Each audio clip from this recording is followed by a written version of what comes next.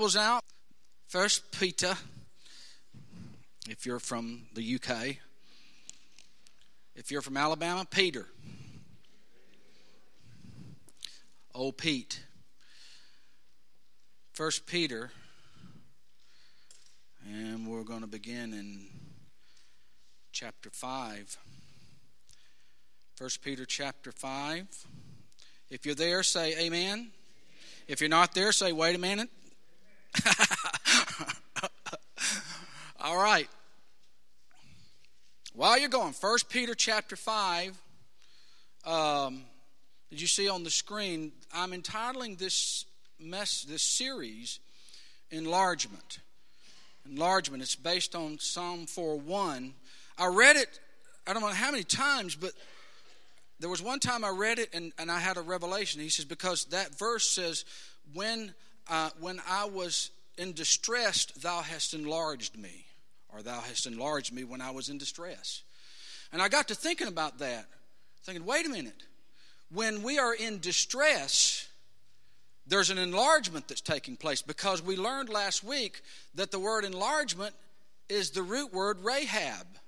She was a prostitute in a pagan city. And God used her to protect spies so that God's people could assume their promise that God had for them. So Rahab means to enlarge. But here's the irony about that verse. The word distress means to confine or put in a narrow place. So look at the reverse psychology of God. In order to enlarge us, He puts us in narrow places. And He calls it distress. Anybody here ever been distressed? Can I get a witness up in the house? Yeah. So when you start getting distressed, you need to stop and think about, okay, something's going on here. And you need to consider the source of it. Sometimes we get in trouble because of our own selves. Can I get a witness? Or am I the only one? Sometimes some of the trouble that we have is because we invited it. We opened up the door. We made wrong choices. But other times, it's an attack of the enemy. This is where we need discernment, because not every attack, not every distress is necessarily from the Lord. It could be that you're under a spiritual attack, and you have to know when to take authority. You have to know when to rebuke the devil. You have to know when to bind the strong man off of your house.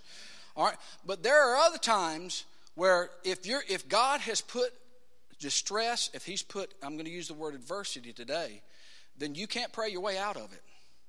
And I wish I could tell you better news. And you say, well, Pastor, I'm going to come up there and I'm going to let you lay hands on me and pray this adversity out of my life. I can pray all I want to. But if God's sending you through something, He's got something in mind. All right, y'all ready? Here we go. 1 Peter. Let's pick up with verse 5. 1 Peter chapter 5. Yeah, just pick out a chapter. I'm sorry. Whatever chapter you like. 5, verse 5. Likewise, you younger people, submit yourself to your elders. Yes, all of you be submissive to one another, and be clothed with humility. For God resists the proud, but He gives grace to the humble. Therefore, humble yourselves under the mighty hand of God, that he may exalt you in due time, casting all your care upon Him, because He cares for you. Be sober, be vigilant, because your adversary, the devil, walks about like a roaring lion, seeking whom he may devour. Verse 9. Resist him, steadfast in the faith, knowing that the same sufferings are experienced by your brotherhood in the world. But may the God of all grace, who called us to His eternal glory by Christ Jesus, after you have suffered a while, perfect, establish, strengthen, and settle you. And then he ends with a benediction. To Him be glory and dominion forever and ever. Amen. That's good, y'all. I don't care who you are. That's good information. All right, let's back up a little bit, and then we're going to come back to this. I want you to catch hold of who's writing this, right? It's the Apostle Peter, y'all. And he is, of many people, like I'd say Peter and King David are two people I identify with in the Bible. And old Pete was probably not the most voted the most likely to succeed in his fisherman class. All right? When Jesus found him, it was Peter that he said, "Come and follow me, and I will make you fishers of men."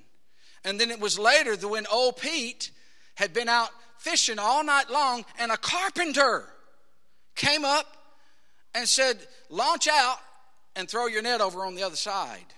And he said he caught so many fish he had to get help to get all those fish in. In other words, he's showing Peter his power. And then we learn that there was that time when Jesus says, "Well, who do men say that I am?" And it was who that spoke up? Peter said, "Thou art the Christ, art the Son of the living God." And he says, "Peter," he says, I'm going to change. You're going to go through a name change here. I'm going to change your name to Petros, to Little Rock, and I'm going to build my rock upon your confession. It was Peter and two other disciples that saw Jesus transfigured on the Mount of Transfiguration. All right? This is later on the notes. It was Peter that Jesus looked at and says, "Hey, Peter, Satan has requested you." Thank you. Give me some help. The other word says, "Satan has desired you to sift you as wheat." Thank you, Jesus. And what did you say to him? "I'm going to pray for you."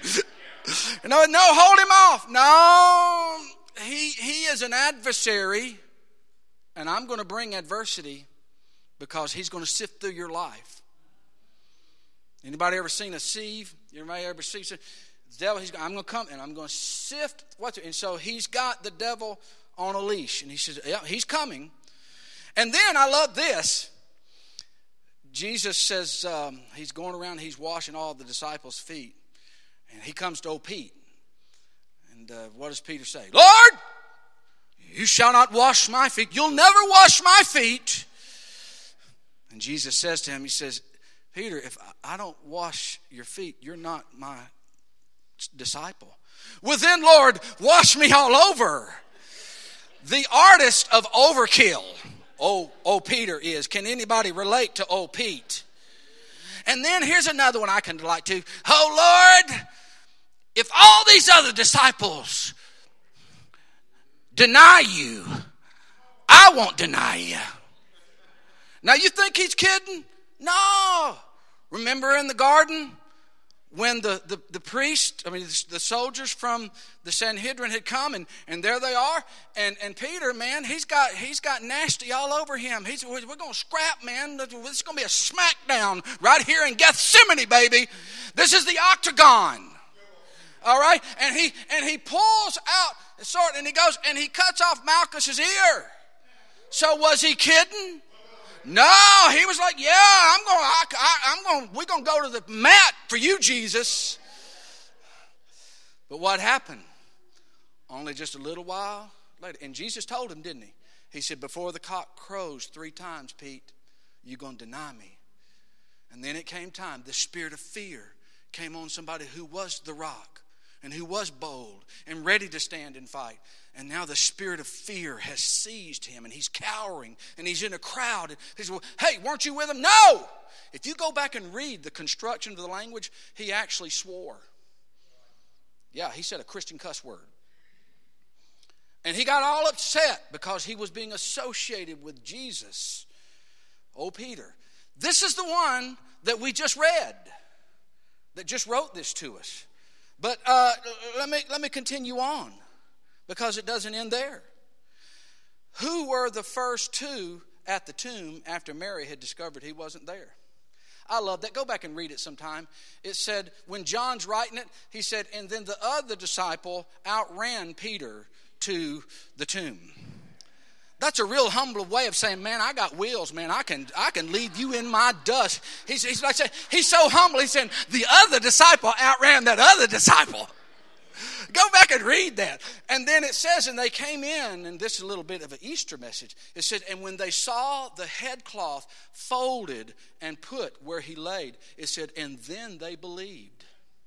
Because they realized that what the message in that was, is that when a carpenter had been finished with his work, he would go back and when the people would come out of town, they would find his headcloth folded in front of his work. What he was saying to them, I've left and I've gone away, but I finished what I did. That's why they looked and they said, and they believed. All right. Now, here's old Peter, y'all. And Jesus restores him. Jesus says, Peter, do you love me? Yes, Lord, I love you. Care for my sheep. And then we know this. It was, guess who was actually the second person to preach the gospel? You want to know who the second person was? Peter. You want to know who the first one? I heard somebody say it. It was Mary. I'm not talking about after the resurrection. She was the first. She went to the disciples and said, he's risen. He's not there. And then Peter and John go out. Guess who was the first to preach on the day of Pentecost? 3 guesses, and the first 2 don't count. Same guy. And then I got to say this to you. Y'all all right out there? Y'all see that behind me, don't you? All right. Acts 4:13. And it said, and when they saw the courage of Peter and John and realized that these were unschooled men. I bet they didn't even use the right verb tenses sometimes. I bet they got their pronouns mixed up every once in a while. Said these men were unschooled and ordinary men. And it said, and listen what it says. It says, and they took note that these men had been with Jesus. Now, do you see, that's the person that just wrote to us. We've gone back and we hit the rewind button and we kind of went back to where he was called. But listen, folks, he had to walk through a lot of stuff. He had to walk through a lot of adversity to get to the place to where he could write us what we just read. So I want to capitalize on these couple of words. All right? This title message, the title of this message is The Advantage of Adversity. The word adversity, I looked it up to make sure I'm going to use it as a covering word to cover several things. It's a state, condition, or instance of serious or continued difficulty or adverse circumstances. This is adversity. It is an event or series of events which cause calamity, afflictions, distress, pressure, stress, or necessities. Amen. Woo! Glory. Preach it, brother. Man, that's some... I've got to bring a major correction of... I feel like some of you, I may be like, you're doing gymnastics over this. Come on, brother, tell me it's good all the time. You know, God's good all the time, and all the time God is good. Well, that's true, but you're going to go through some adversity. You better listen to me, brother, sister. If you're not going through it right now, you better listen to this. You better take notes. You better listen to this message, because if you're not in it now, you're going to go through it. And so you won't be able to find me when you walk through and say, where's Pastor Bill? Let him preach that sermon to me now. You better listen up. So the adversity is going to come, and here's what we've done, and I guess I'm as guilty as some preachers who get up at the end of the service when they're going to make the invitation, say, come to Jesus today. Come and give your life to Jesus, because he'll just take all your problems away. And everything's going to be good, world without end. Selah. And there's that old boy, there's old Bubba coming on up. Well, I need to give my heart to Jesus today. And the preacher said it's going to be all right after this. And then next week, all hell breaks loose. And he said, well, I had problems. The only thing is that here's what you need to be giving counsel about following Jesus like Peter did. You're just exchanging problems. Oh, I'm not getting much of I'm getting some help. Somehow I felt like I can feel that resistance. Come on, talk about bless me all the time. Well, he said, when you go through that whole thing of the Beatitudes, after you'd gone through this whole process, what was the last part of that? Blessed are you when you're persecuted for my name, and when men revile you and speak against you and you're misused. Hold it. What did he say? The Greek word is makarios. All the ones. Oh, I like that one. Blessed are those who hunger and thirst for it. Preach on that a little while. Oh, I like that one. Blessed are the pure in heart. They shall say. Preach on that a while. Okay, we will. Now, blessed are those who are persecuted. Hey, don't preach on that. Let me get my Sharpie out and I'm going to scrub that one out. But listen, some of you probably need to go back to your Bible. If you've been underlining all the verses you like, you might better go back and underline the ones that you don't have underlined, because that may be where God's speaking to you about. Amen. So here's what I see. It's this upside downness of God. It's this theologians call it the hiddenness of God. When things begin to happen and we can't explain it. Does he heal? Yes, he heals. Does he raise from the dead? Yes, he does. Can he deliver us? Yes, he can. But all I know is, folks, sometimes things happen and we don't have an answer. And this is where I'm kind of connecting with last week and kind of bringing it forward just a little bit. Because today my case study is Peter. Next week my case study is Paul. Peter and Paul. Sometimes you feel like a nut. There you go. And then last, if the Lord will help me, is I'm going to be talking about Joseph. Joseph and what he went through. But this whole thing, you know what, folks? One of the things that confirmed that I was on this, one, I said to several of you last week, you encouraged the little preacher that I really received from your message. God spoke to me. And I basically looked at people and said, you understand what I'm preaching right now is where I'm walking from. We've gone through hell before, and some of y'all were with us when we went through it before. But now we're being tested as a church. I'm being tested as a pastor.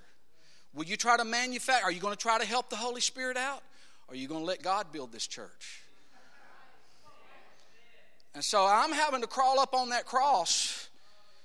And I'm needing a little help, because I learned that if you crawl up on the cross yourself, you can nail one hand, but you need somebody else to nail the other.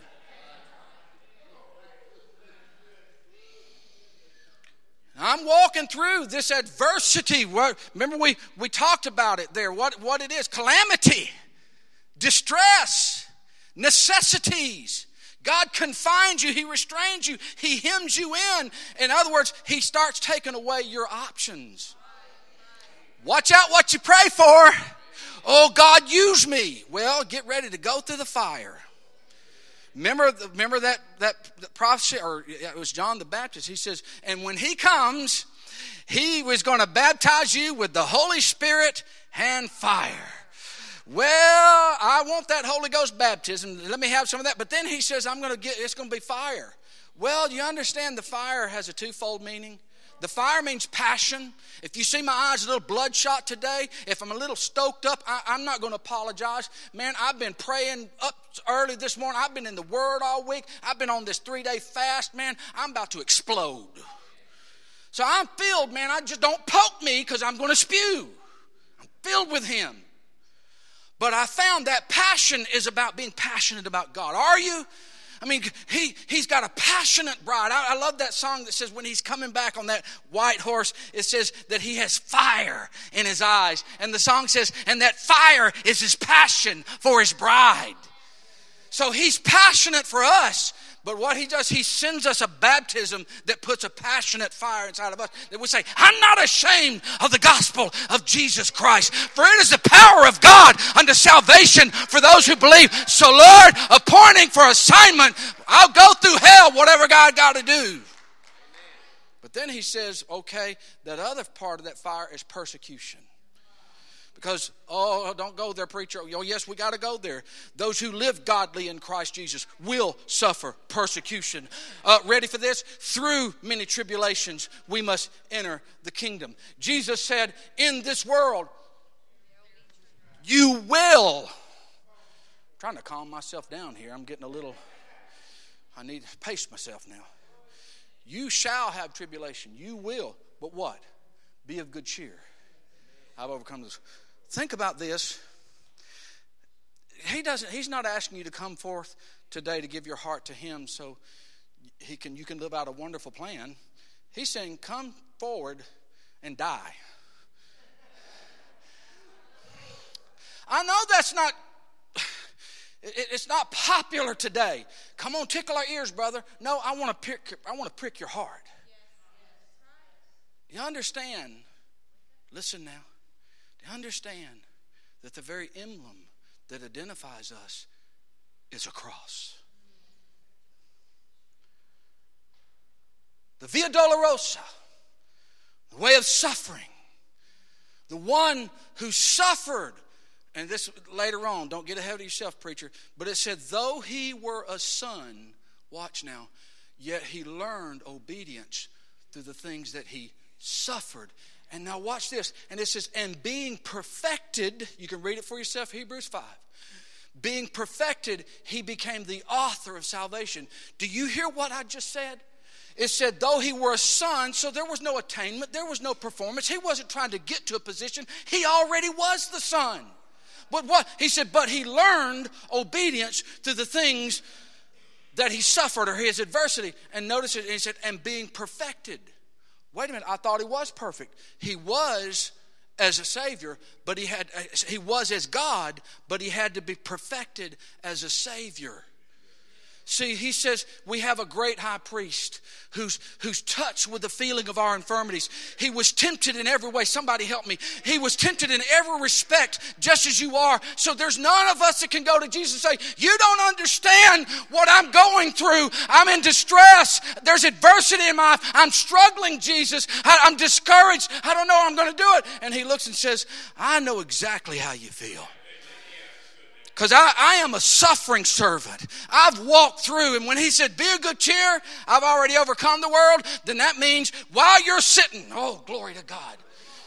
While you're sitting in the battle, while you're in the midst, and man, there's cannon fire, and there's smoke, and people are falling, 10,000 on your right hand, and 1,000 on your other, and they're all falling, and you say, but he that dwells in the secret place of the Most High shall abide under the shadow of the Almighty. I will say of you, Lord, you are my fortress. You are my strength. The name of the Lord is a strong tower, and the righteous run into it, and they are safe. I will be strong in the Lord and in the power of his might.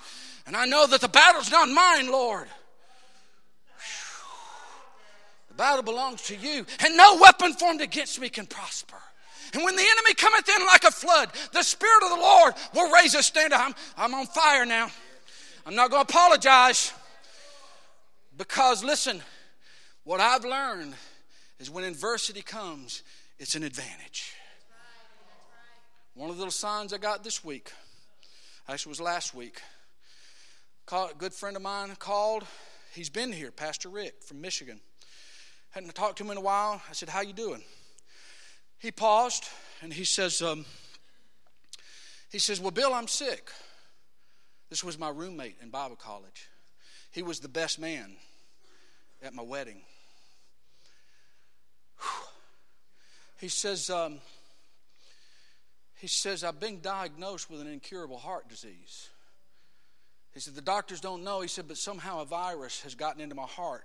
And he said, and they can't fix it. He said, the only thing that's going to save me is to get a heart transplant. And he said, they gave me a timeline.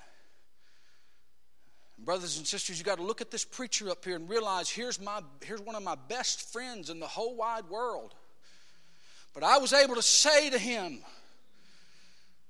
Rick, you've got to understand that when adversity comes, when things happen you don't understand, your place is to trust God. And the Holy Spirit quickened the verse just right down in my gut. I said, I've got a verse for you. He said, what? I didn't think about it ahead because I wasn't expecting the news.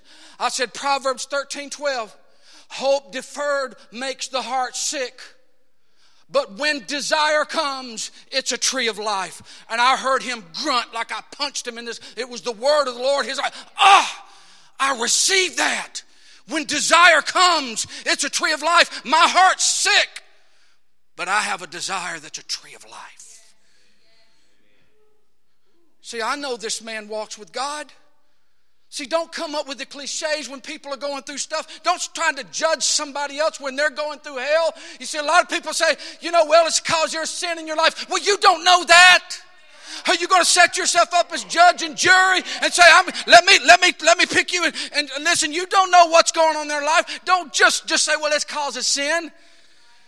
Remember the one boy where the disciples said to him, they said, well, Lord, who was it that sinned? Was it him or his parents? And what did Jesus say? Neither. He said, this was for the glory of God. And don't come up with this thing. I hear people do this all the time. And listen, I know a lot of Christians who sat in church and had their heart ripped out by another Christian because somebody is not sensitive to this whole thing about going through the sufferings. And it's this. People say, well, you don't have enough faith. Folks, I want you to know, I know people. I told you about Sister Delina last week. That here's this Italian Pentecostal woman who's sitting there and she's got cancer in her body. And every time I'm going in there, she's speaking the word back to me. She's got praise music. She's got the word. Listen, if anybody had faith, that woman had faith. But all I can tell you is she went home to be with the Lord. And it's brought to the place to where we have to trust. You know what? Someday, Miss Mary, you're going to get out of that chair. I don't know. I've been waiting on you to get up and walk. Because in his presence, I know he can heal. I know he can. But I want to say in front of everybody in this place right now, until she gets up and walks, I know that God is good and I know that he's able.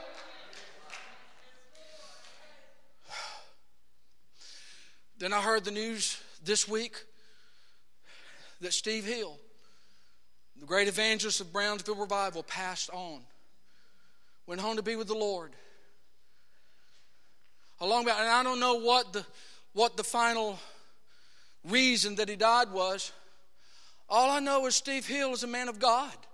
He was a praying man. He's a man of faith. I know people that got saved in those meetings and got healed. Here's a man that God used him to lay hands on the sick and got healed. But yet he died. Not in a way that we thought. And here's what Peter has to say to us today, church. He says that we, go back to the beginning of that. Y'all look at this with me. He says we need to submit ourselves to one another. For God resists the proud, but he gives grace to the humble. Anybody here need grace? Can I give you a little friendly advice? If there are two ways you can get it. You can humble yourself or you can be humbled. Anybody know where I'm coming from?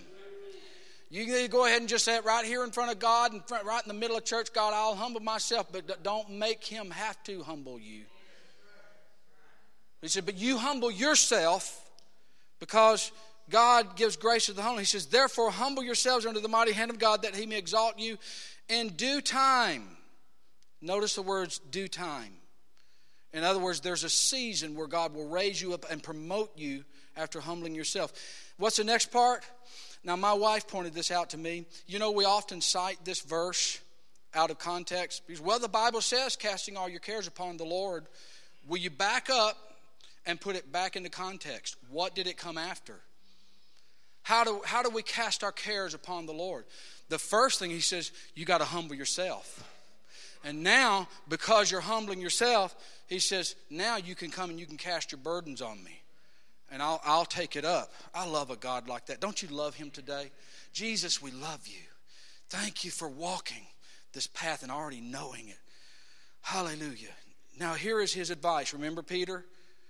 He says, now I want you to be sober.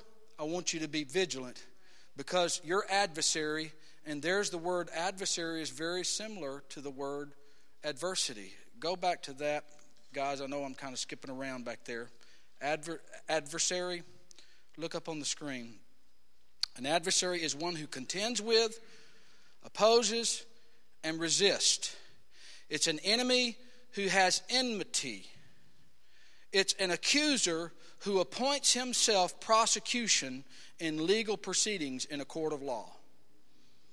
This is the adversary. And what Peter says is that you have a personal adversary. Look at me. You have somebody who is personally appointed himself to be your accuser.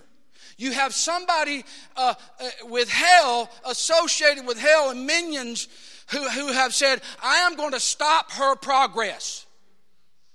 I'm going to stop and I'm going to resist whenever you try to grow and try to become. I'm going to stop and I'm going to try to be your adversary, and I'm going to represent you in a court of law. I'm going to, represent myself against you. I appoint myself as the prosecuting attorney, and I will rail. I will anything I can find, I will bring it up, and if it's like spaghetti, I'm going to throw it up on the wall and see if it'll stick. That's the adversary. But this amazing thing of how God uses things. Folks, remember what we said. We're not talking about where we allow him to come in. We're talking about like, okay, how about with Peter? He said, Satan has desired you to sift you as wheat. We don't see anything there. That what he did, he's just, you're about to go through something, son. And what did he say to him? He said, but I prayed for you that what? Y'all help me. That your faith fail not. So, Sister Anna, what is the adversary after when we go into adversity? He's after our faith. He's trying to destroy. Do you believe today? Do you know that your faith can get you through when the winds start beating against your house, when you get a report, when you don't know how you're going to pay the bills, when you're feeling weak, and when you're going through deserts, you're going through wilderness places, I don't know how, but see, it's then that you're being strengthened. It's then that you're really learning the lessons. And he's an adversary. And look at what it says. And it says, and he, the adversary, walks about like. Everybody see that? Like a roaring lion, seeking whom he, look at this word. Go to say, is it, where are we? Yeah, there you go. Seeking whom he may devour. Two words there you need to pick out. One, it says he's not a lion, he's like a roaring lion. You know what I have found in the Word of God? Why is he like a roaring lion? Because he knows who the King of Kings is. And so what he tries to do is try to realign your authority and your submission to his fear instead of obeying the one who gives you courage and strength. And he comes in and he roars. You see, that's what lions, if you know, these beasts of prey, is that when they find a flock, like something they're going to attack, they'll have one who will sit off in the brush and he will roar. And in the fear of the sound of that roar, he sends the flock scattering across the field where strategically the other lions are waiting on the other side to devour.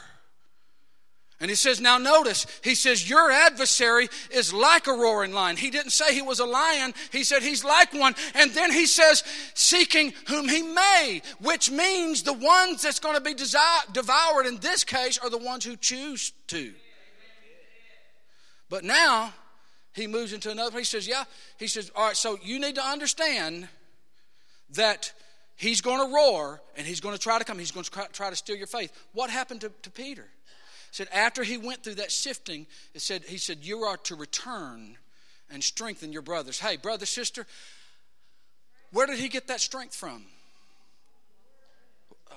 When he walked through that adversity, what happened to him? Something happened that he didn't have before. The sifting brought him to a place to where the adversity was now to his advantage. it was working out good for him because of what he went through. Do you see that? You see, oh, glory to God. Help me, Lord.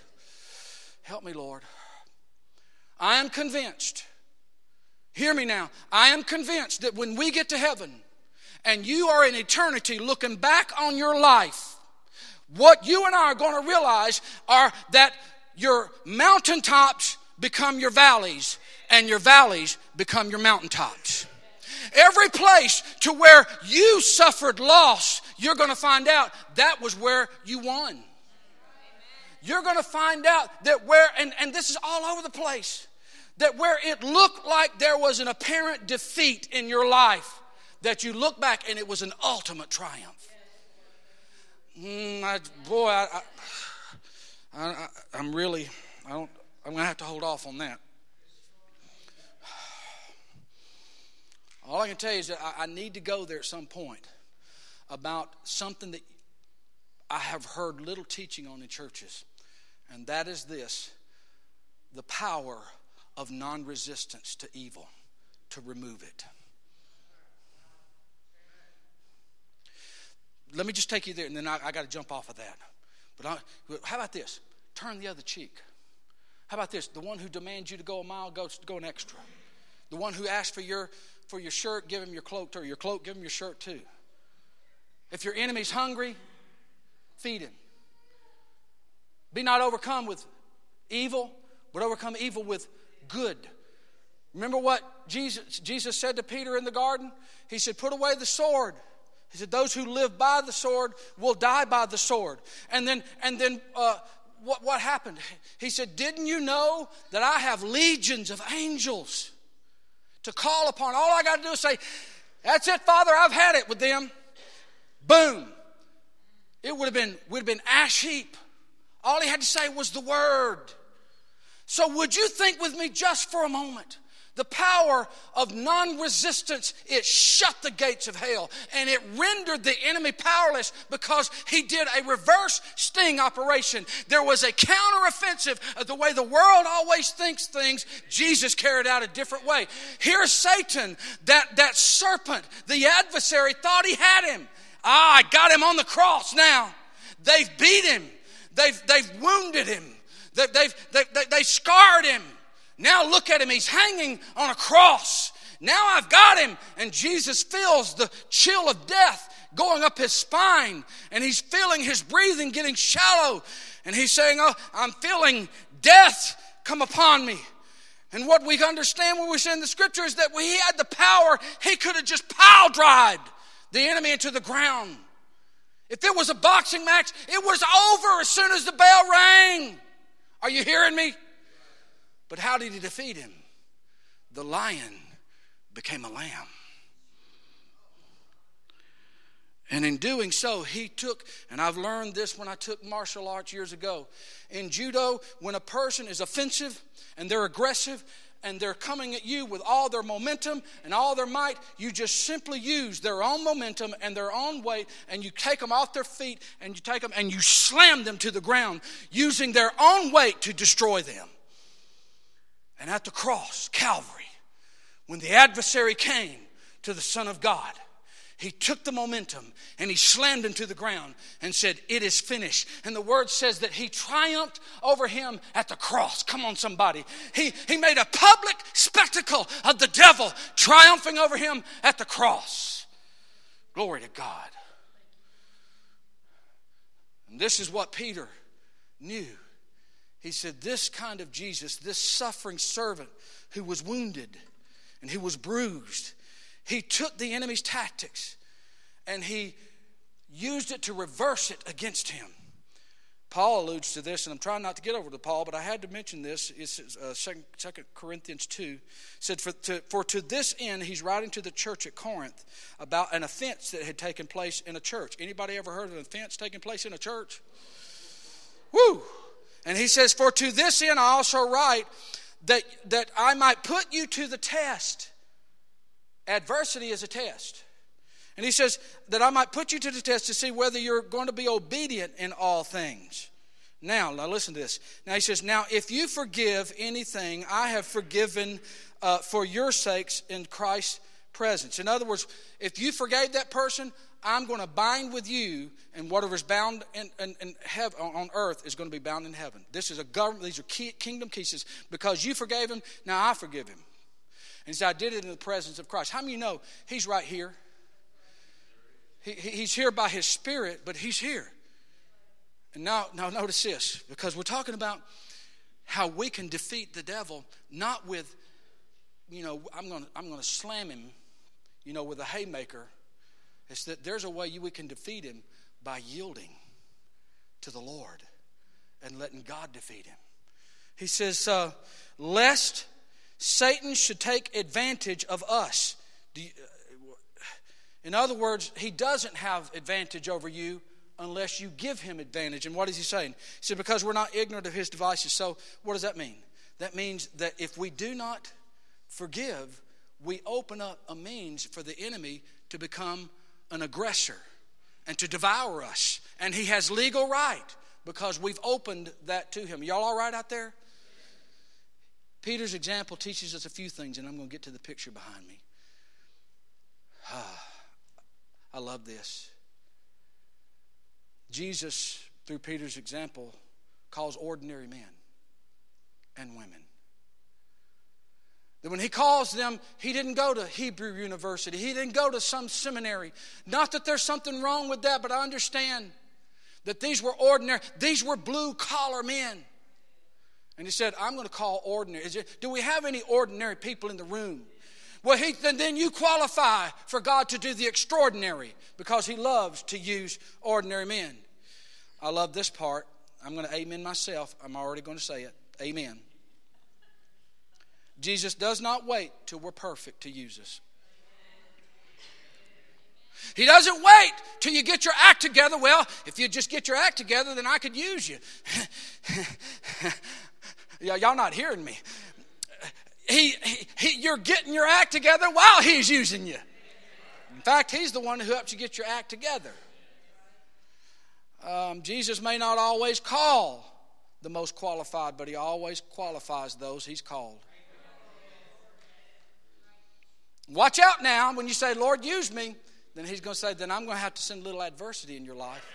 I'm going to have to send a little distress, a little difficulty, some hardship. I'm going to some reproaches, some persecution. Oh, I know that won't preach in the American church today. But let me tell you something. Church, look this way. This pastor has been to 19 countries. I've preached the gospel in prisons. I've preached it on streets. I've preached them in schools. I've preached them in churches. And can I tell you, I've been to third world countries. Places like Haiti, like Mexico, like Jamaica, places like Indonesia. And can I tell you this, that I have found, Lord, give me grace to say that. Hear my heart now. I have found that I have gone into these countries where Christians there were under severe persecution. And I have looked into the faces of Christians and saw a people that were more pure, more on fire, loved the Lord, and yet many of them came to that meeting at risk of their life because of somebody that's against the meeting, that church taking place in that city. And what I have found is that these folks who are in the midst of persecution, these Christians, are more pure and more powerful than most American Christians who are fat and flabby and short of breath and over-organized and sitting in church and they don't do a thing, and yet when hell hits their life, they don't know where to go because they've never experienced persecution. Listen, you go to a zoo and see the animals that have been caged in. And every day that woman comes and brings them. What happens? They start losing their fire. They start losing their aggression to take hold of what they were created to do. What it's just innate, an instinct within them to do. And before long, you see these animals. It can be a bear or a lion or whatever. And see, they become fat. They become flabby. They become unproductive because they don't have that prowess awakened in them. The word of the Lord came to me this week when I was praying about this church and praying about where we are. And the Lord told me prophetically, he said, you are to awaken the dreamer inside of you. And I'm saying to every one of you, you have dreams and you have things that God wants you to accomplish. I'm speaking prophetically to you and saying it's time to wake up the dreamer inside of you and let him or her dream again. God's looking for a people who will sit and dream with him and say, God, what's possible? What can you do with a people who are really purified, who are really, their hearts are after you? Not that we're perfect, not that we've arrived, but that we're just willing. We're just available. God, you use ordinary people. I'm trying to turn the corner here. Pray for me. I also learned about Peter that God has a place and a time where he'll restore us when we fail. Aren't you glad for that? Anybody here ever failed? Anybody here ever come up short? Anybody here ever made a mistake? I want to introduce you to a Jesus that finds a place and a time and says, I can restore you. I won't leave you. I won't forsake you. I'm with you. Even when you walk through the fire. See, that's what's amazing. When he says to Peter, he says, when you're going to go through it, he says, but remember this, I prayed for you. What does that mean? As Peter's being sifted, the Lord is saying, you're not alone. Beloved, you got to hear this. Whenever you're alone, you're never alone. If you feel like you're walking through something and nobody knows what you're going through, understand somebody does. He's walked through it before and he's with you in it. And not only that, I need to take it to another level. As you're going through it, he is praying for you. He's not putting you down. He's not judging you. He's not condemning you. It says that he ever lives to make intercession for the saints. In other words, if God's for you, who can be against you? In other words, that if there's one that condemns, he says, no, I'm the one that justifies. Help me, Lord. So, adversity makes us perfect. Skip down to the end there, you guys. Let me see. Put it up on the screen. How does it work for us? Let's look at, let me just lay it out. Jeremiah, come on. Help me out. The adversity advantage. Look at this again. 1 Peter 5:10 says, but the God of all grace. And notice here, he identifies himself. Beloved, yes, grace is unmerited favor to reach down into that pit that you may find yourself in. There is no hell so low that his grace doesn't go deeper. I know some, you done gone liberal on us, preacher. You preaching cheap grace. No, that's why he died. When you're at your weakness, I learned that he said to Paul, he said, when you're weak, not when you're strong, not when you're hitting on all cylinders, not when you got it all together, not when you're on the mountaintop. He says, but when you're weak, my strength is perfected in your weakness. What an amazing God this is. He's even using my weaknesses. He's a grand weaver. He's a knitter. He's embroidering my choices and my circumstances. And he's saying, Bill, if you'll just keep following me, if you'll just not give up and let adversity do its work, you're going to like what it turns out to be. Because I'm working it for your good. He said, that's the God of all grace. And what does he say he's going to do? He says, he has called you to his eternal glory. So in other words, we got to get an eternal perspective of what you're walking through right now. I don't know what you're going through. But if you're going through a tough place, you need to understand this. We read the end of the book. We know how this thing's going to turn out. So, child of God, don't be in despair.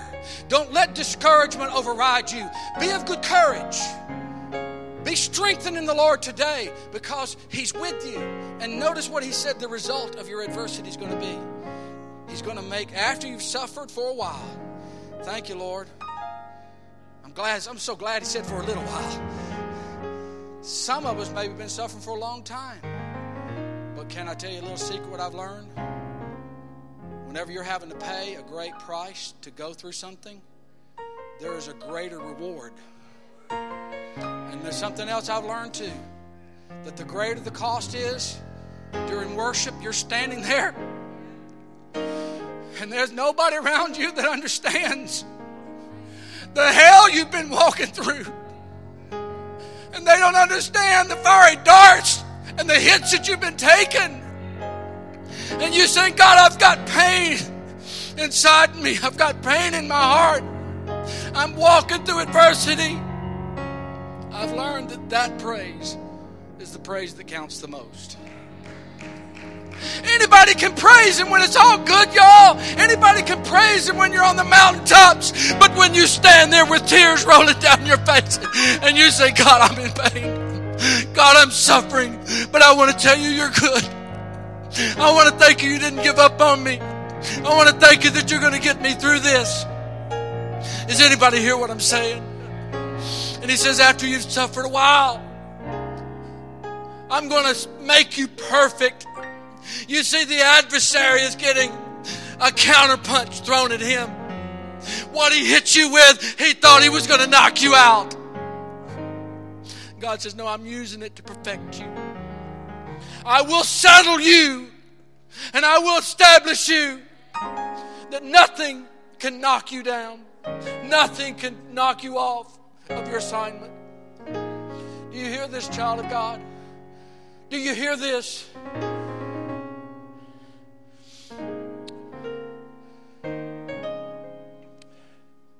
It was Peter. I'm not going to apologize about being emotional. I know some people don't like for the preacher to get emotional.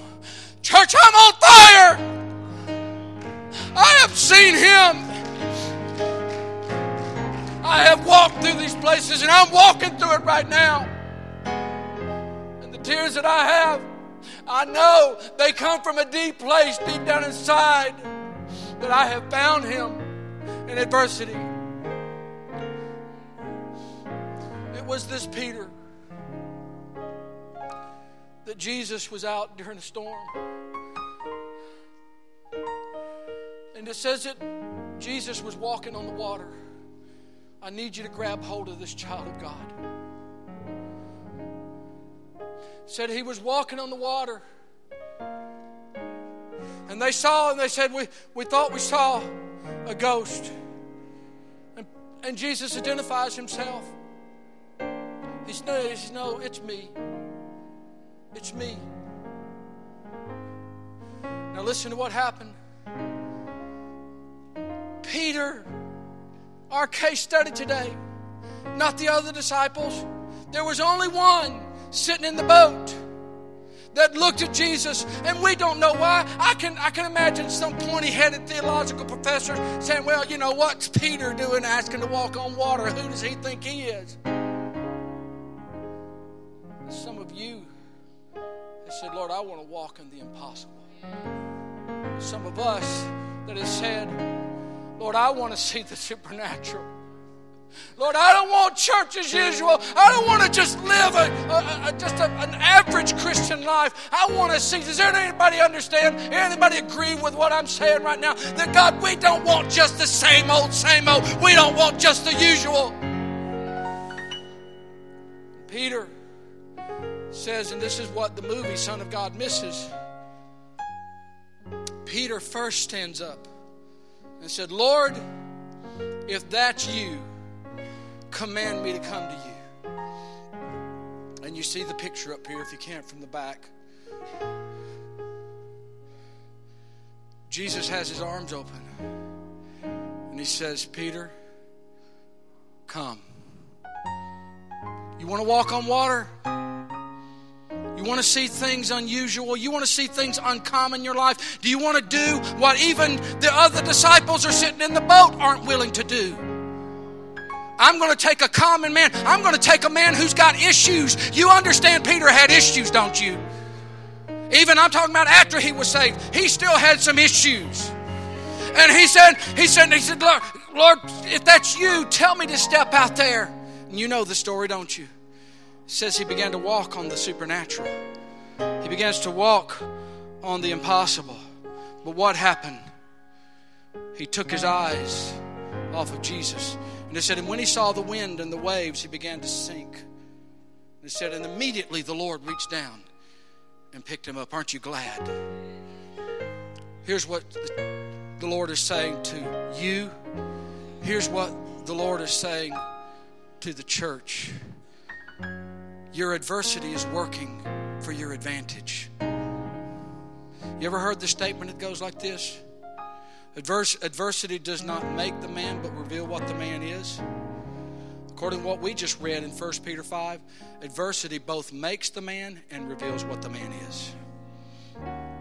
So when you're going through testings, when you're going through trials, understand, just like Job, there's a double blessing on the other side of your obedience.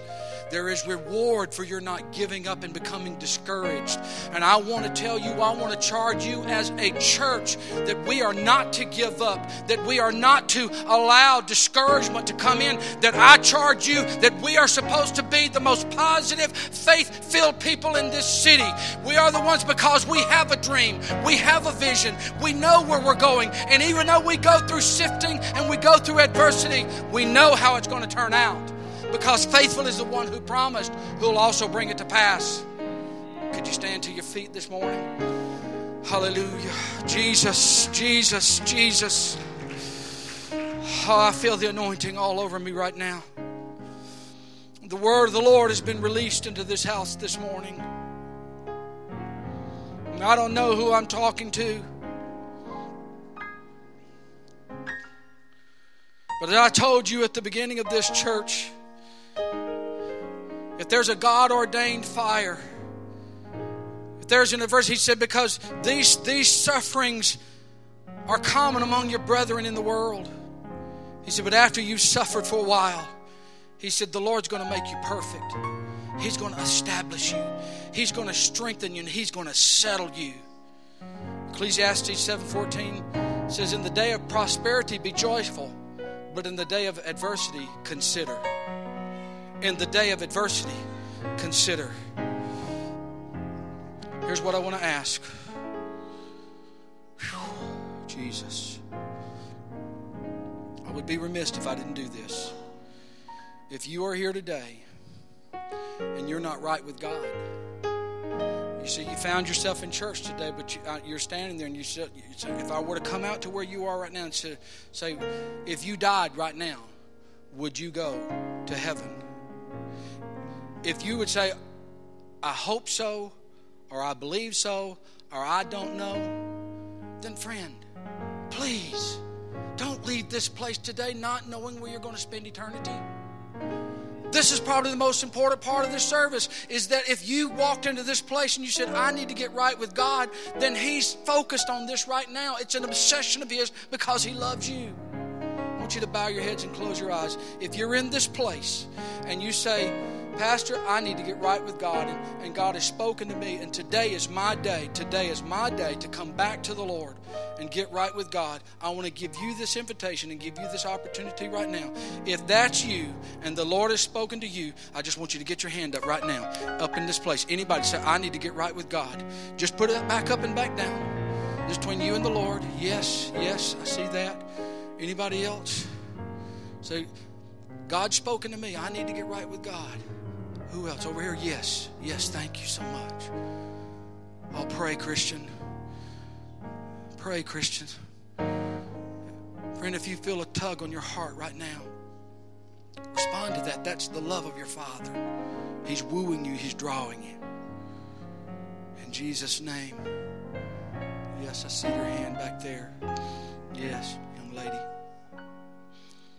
God knows who these hands are. I want everyone to pray this with me. And if you pray this prayer and mean it, God will hear an answer. And your prayer is going to come true. Say this with me, everybody. Say, Jesus, I come to you now. And I confess my sins. All of them.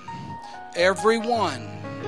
And I ask you now to cleanse me and wash me clean in the blood that you shed for me. I believe you died on the cross, and I believe you rose from the dead, and you did it for me. Now I ask you to come into my heart, be my Lord, my Savior, and my soon coming King.